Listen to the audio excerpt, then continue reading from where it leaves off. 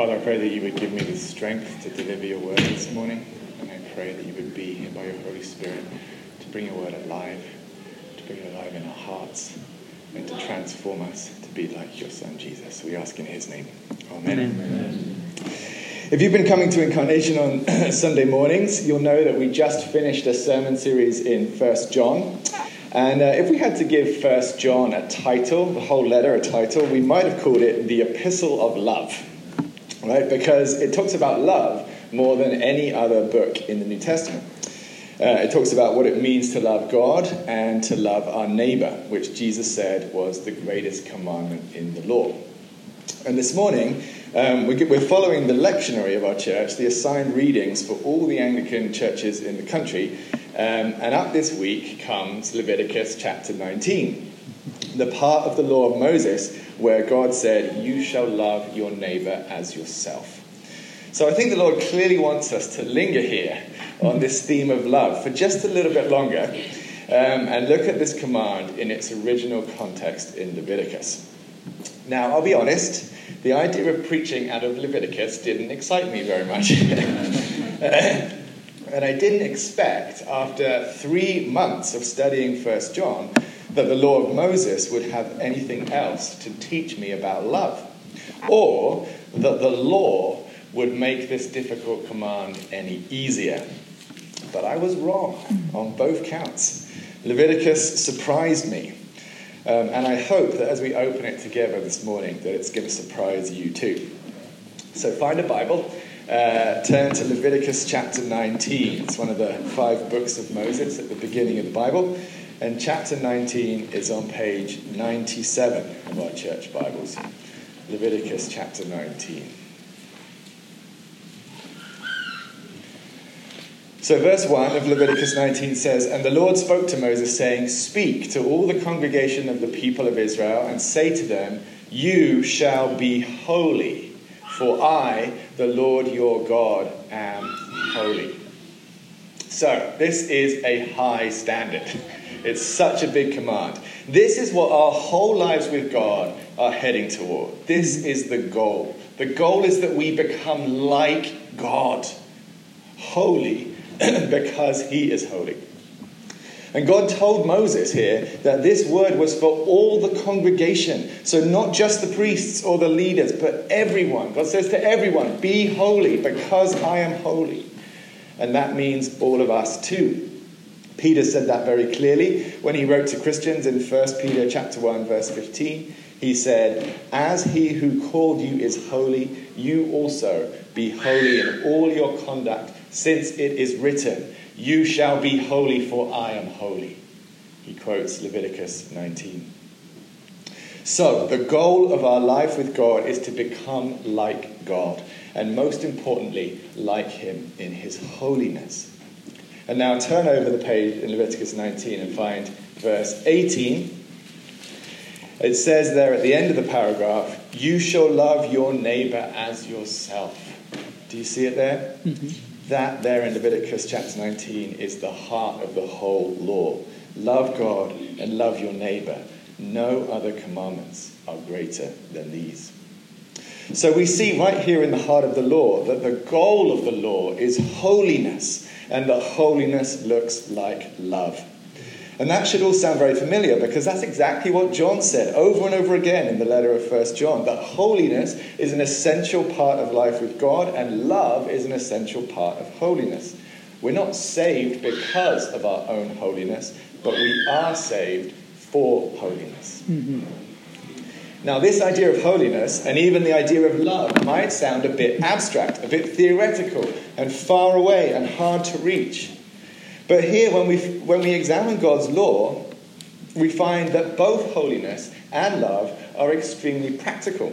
That's right. They're things that ordinary people can do as part of their ordinary lives. Mm-hmm. Holiness and love are things that are found in the midst of earthly activities, like farming and talking to friends and negotiating with irritating neighbors. Mm-hmm. They're things that are nearby and very much within reach. So today we're going to look at 3 things that the law teaches us about love. First, it shows us what love does when it has the advantage. Second, what love does about conflict. And third, what love does for the sake of the poor. So first, what does love do when it has the advantage? We're going to jump right into the middle of this chapter at verse 11, and then a bit later on we'll come back and look at the earlier verses. So in verse 11, God says, "You shall not steal, you shall not deal falsely, you shall not lie to one another. You shall not swear by my name falsely and so profane the name of your God. I am the Lord. You shall not oppress your neighbor or rob him. The wages of a hired worker shall not remain with you all night until the morning. You shall not curse the deaf or put a stumbling block before the blind, but you shall fear your God. I am the Lord."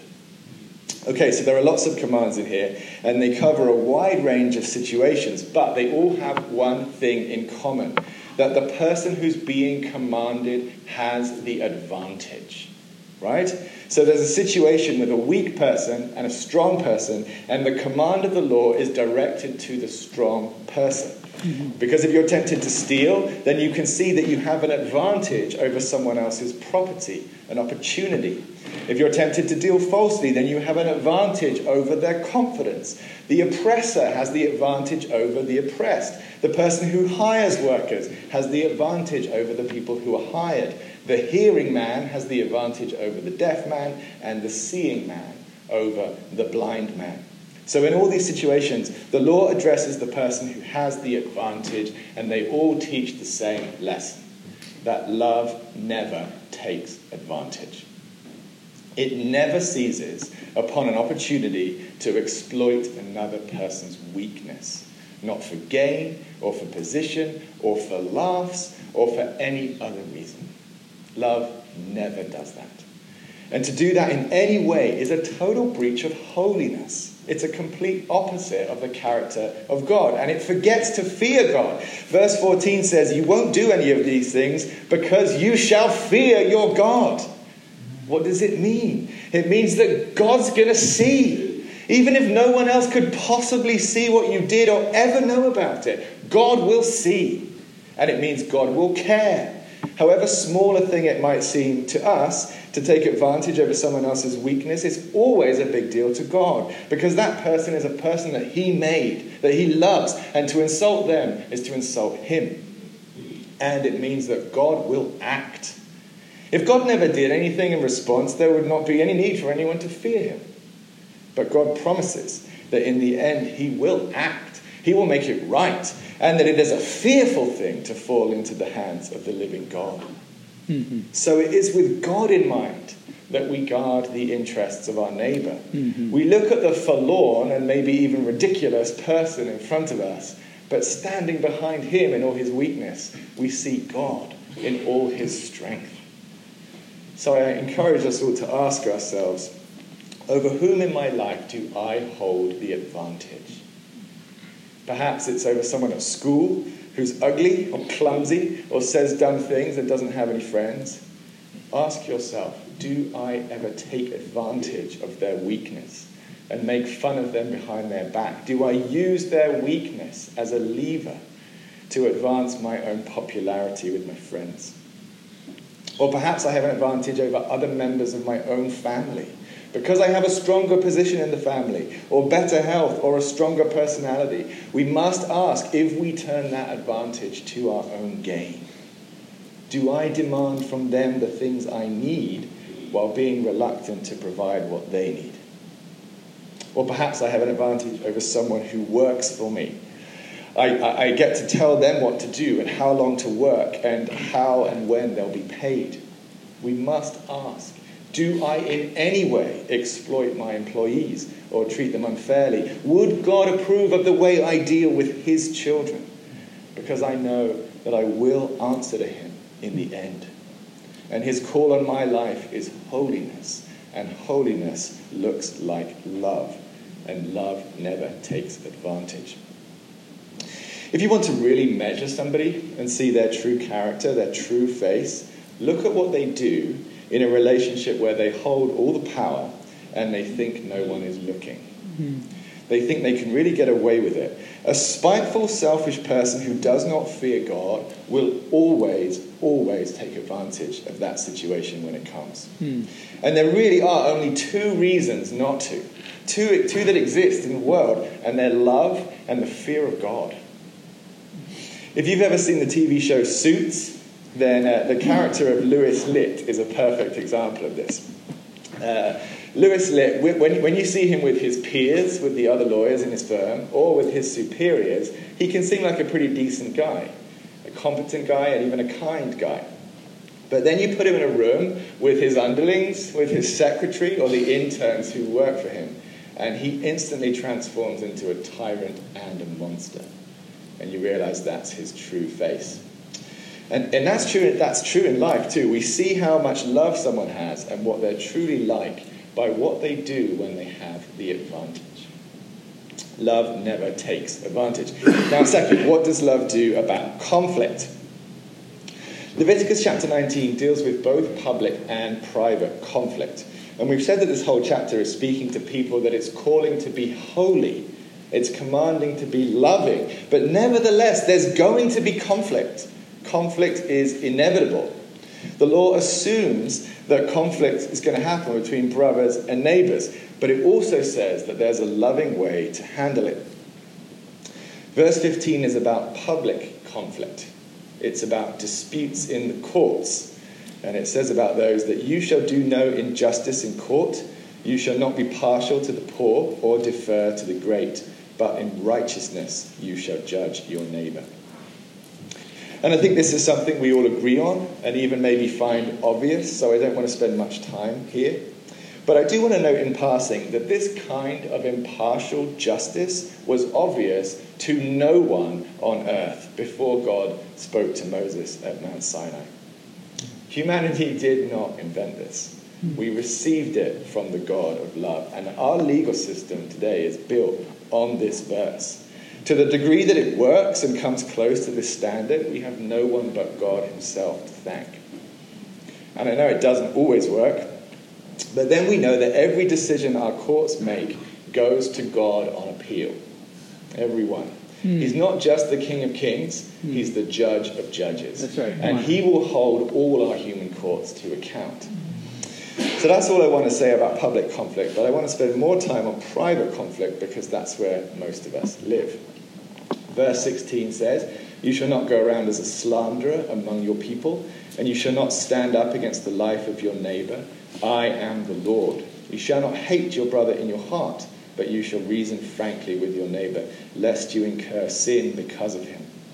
You shall not take vengeance or bear a grudge against the sons of your own people, but you shall love your neighbour as yourself. I am the Lord." So here in all these situations, the situation is one of private conflict. Some person you know, the neighbour, has done something to offend you. Maybe it's something very serious, like stealing from you, or maybe something that's just annoying, like playing his music too loud. But whatever it is, there's a private conflict, and there's a choice to be made about how we respond to it. And the Lord talks about 3 bad ways to respond to that conflict, 3 unloving and unholy ways, and there's only one right way, one way that's loving. So Sarah taught all this to the children, but I'll remind you, the 3 bad ways are storing up hatred in your heart, spreading slander about the person with your mouth, and taking some sort of vengeance, Sarah said, with your fist. Okay, so imagine this scenario in suburban America. There's a man who lives down the street from your house, and he takes his dog for a walk every day, and he walks past your house. And several times a month, his dog poops in your yard. And the owner never clears it up, he just leaves it there, and your children go out and play in the yard, and they step in it, and they track dog poop all over your house. You have a complaint against your neighbour, right? So what are you going to do about it? How many of us here would do nothing, would say nothing, and just quietly hate that guy in our hearts? Maybe we build a better fence so his dog couldn't get in, but essentially we just stay mad at the guy. Verse 17 says that's not allowed. then how many of us would tell the story to our friends or to our hairdresser? There's this guy down the street who never cleans up after his dog, and he's driving me crazy. In the words of verse 16, we would then be going around as a slanderer. That word can also be translated a talebearer, an informer, a scandalmonger, a gossip, or a revealer of secrets. How many of us would that title apply to? Or how many of us would take door number 3 and seek some kind of vengeance? Maybe the passive-aggressive kind, like giving him the cold shoulder when you meet him in the street and returning his friendly wave with a glare. Or maybe the actively aggressive kind, like keying his car or sending your kids around to poop in his yard. Are any of us strangers to this kind of behavior? God talked about this at Mount Sinai 3,300 years ago. There are 3 unkind, unloving, and unprofitable ways to deal with private conflict. And did any of us not choose one of those 3? And there's only one way that's holy and loving, and that's in verse 17. But you shall reason frankly with your neighbor. God says you've got to go talk to him. How many of us have ever responded to a neighborhood problem by going to talk to the person about it? I guess that most of us would struggle to think of one time. But God's right, isn't he? That's the only way. If we don't take the problem to the person involved, then we must do one of the other 3 things. We must hate them or slander them or take our own vengeance. So conflict's going to happen, and holy people have got to talk about it. Go to the person who offended you and rebuke them. It feels like the least loving way, but it turns out to be the only loving way. This is the solution that the God of love prescribes. Jesus had to repeat it when he came. Matthew 18, verse 15. If your brother sins against you, go and confront him. No one likes to do this, but if we're going to be holy, we've got to go. So that's what love does when it has the advantage, and what love does about conflict. Now, what does love do for the sake of the poor? And I left this part to last because it gives us the most to think about, but it comes first in the passage that was assigned for today. So look at Leviticus 19, verse 9. It says, when you reap the harvest of your land, you shall not reap your field right up to its edge, neither shall you gather the gleanings after your harvest, and you shall not strip your vineyard bare, neither shall you gather the fallen grapes of your vineyard. You shall leave them for the poor and for the sojourner. I am the Lord your God. So if the first situation that we looked at was love in the arena of power and advantage, and the second was love in the arena of conflict, then this is love in the arena of work. These are situations of business and profit. This law was given before anyone in Israel had any land of their own. They were still out in the desert, camping out in the wilderness. But later on, they would be given a land, a country of their own. And every tribe, except the tribe of Levi, would be given its own allotment of that land. And each family in the tribe had its own farm. And they worked on their farms to grow their own food. So this law was speaking to an agrarian society, a culture where farming was the main work of most of the people, and where for most families, their land and what it produced was the sum of all their wealth. The poor in this economy were the people who had no land. And the sojourners, the traveling non-Israelite strangers who were staying within Israel's borders, were at a similar disadvantage in that they had no land. And so in the law, the people who have land and are able to grow a harvest are commanded to leave some of that harvest behind for the sake of the landless, poor, and the sojourners. So when they went out to harvest, they would have a team of workers cutting down their fields and gathering the crops into bundles, but they would stop cutting before they got to the end of the field. They would leave a margin, an unharvested strip. And anything that they dropped along the way, they would also leave behind on the ground. Those dropped pieces are called the gleanings. And any sensible farmer in the ancient world would have a second team of harvesters following behind the first team to pick up the gleanings that the first team dropped, because that was valuable food.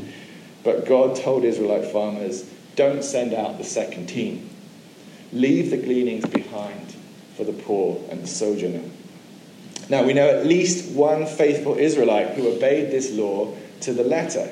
Boaz, in the book of Ruth. He was a landowner who left the edges of his field and the gleanings of his harvest for the poor. So that's where the poor went at harvest time, to Boaz's field, to collect what he had left for them. And Ruth herself was one of those poor people. She was a sojourner from the land of Moab. And because Boaz obeyed the law, she had food to eat and didn't starve. And because of this law, she met Boaz and ended up becoming his wife. And Ruth and Boaz were the grandparents of King David. So Israel was given David and the world was given Jesus because Boaz kept this law about not harvesting right to the edge of his field. See what blessing, love and holiness can bring into the world. And there's a similar law in Leviticus 19 about grapevines. It says to leave some grapes up there when you harvest, and not to collect the grapes that fall on the ground, but to leave them for the poor and the sojourner. So here are two beautiful illustrations of love in action in the area of work. Would keeping these commands be costly to the farmers? Yes, a little bit. Would it cut into their take-home profits? Yes, absolutely. Would it help the poor? Yes, a great deal.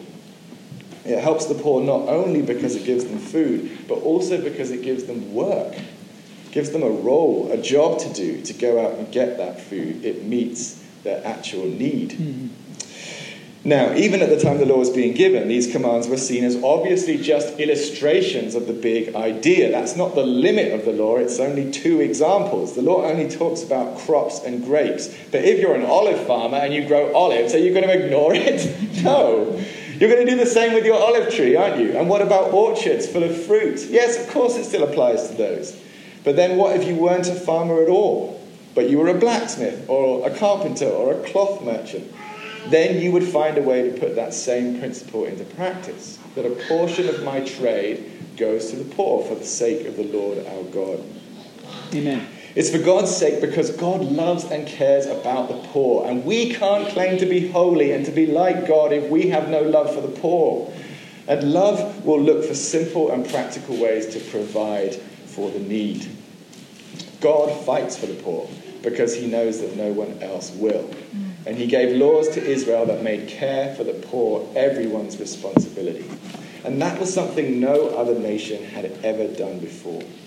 The idea was truly radical, and it truly changed the world. The idea that everyone, small and great, is important to God and deserves to be cared for. So I think we can see why these laws about harvesting were good laws. They set God's people apart as holy, and they were practical expressions of love. And today they give us a lot to think about, because these examples are a long way from our own experience and a long way from where we live. Hardly any of us farm at all. And even if we do, and if we left a portion of our farm unharvested, what good would that do? Nobody would come and get it, and it would rot on the ground and do no one any good. So obeying this law literally in our context would be nonsense. We must ask, what can we do instead? How could I leave margin around the harvest of my life that will meaningfully bless the neediest people in the city? That's got to be the question that love asks. And there are so many possible answers. This law should feel exciting. It should inspire our creativity. I can be holy through doing this. I can be more like God. I can put into practice the command to love my neighbor as myself. And I can do it right here where I am and through what I already have. So here are some of the examples that I've seen. Excuse me. A dentist that went to our church in Jacksonville saw a certain number of clients for free every year. He fixed the teeth of a number of poor and even homeless people who could never afford it. We also knew a mum who had a son in high school, and her son had a friend at school who was essentially homeless, so she made 2 packed lunches every day for years, one for her own son and one for his friend. We've known families who make it a habit to set an extra place at the dinner table and cook enough food so that they can always receive a guest at a moment's notice. And when they started doing this, they were amazed at who the Lord brought to their door. So what is it that you already do, and how could you use the overflow of that work to provide for people in need? One thing we might all need to do is to create margin in our time. None of this kind of love can happen if we're too busy to notice anyone else's need, and too busy to stop and do anything if we did see it. Frantic hurry robs us of God's most precious gifts, of holiness and love. So if you're too busy to be interrupted by a stranger's need, then you're too busy.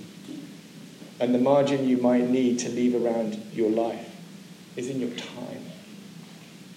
So Sarah and I were talking about this passage this week, and on the day we were talking about it, she went to the post office, and there wasn't too much of a line, and she was a bit late for school, and the person at the front counter of the post office was chatting to the person who was in front of the line, like 2 people ahead of her. And Sarah found herself getting progressively more angry. I didn't get her permission to tell the story.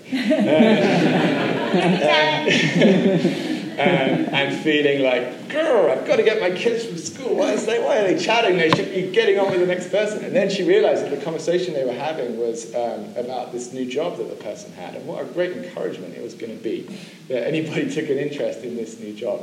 And Sarah realized that she'd been prioritizing time over love, and that what this person at the front of the post office was doing was an act of love. And I felt very challenged by that too.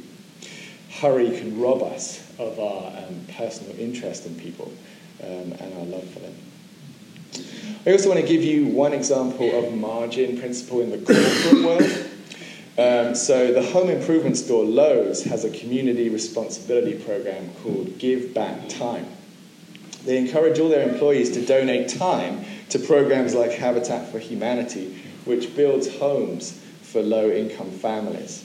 And while they do it, Lowe's will donate their salaries for these hours to charities of their choice. And Lowe's reports that in 2017, they donated $39 million to community investment. And this seems to me to be such a great program and a good modern illustration of the principle of not harvesting right to the edges of your field and using what you have to provide for the poor. And there are lots of other companies that have programs like this, and I think it's just such a good thing. Whether Lowe's does this out of the fear of the Lord or not, I don't really know. Maybe they do. But in one way or another, the principle comes straight down from Mount Sinai. The foundation stone of one of those houses that they build could read, 1312 BC, you shall love your neighbor as yourself. So contrary to what you might have expected, the law of Moses still has a lot to teach us about love. God called us to be like him. He said, you shall be holy, for I am holy. And essential to that holiness is that we're like him in his love. You shall love your neighbor as yourself. The law brings these high and lofty commands down to earth, to the place where we actually live. Love and holiness are not things that are far off and out of your reach, but instead they can be found in the simple human activities of farming and talking to friends and negotiating with irritating neighbors. So let's take the time this week to think creatively about how we can apply this law of love in our own hearts, because he has rescued us and he has commanded us, and because he is the Lord our God. Amen.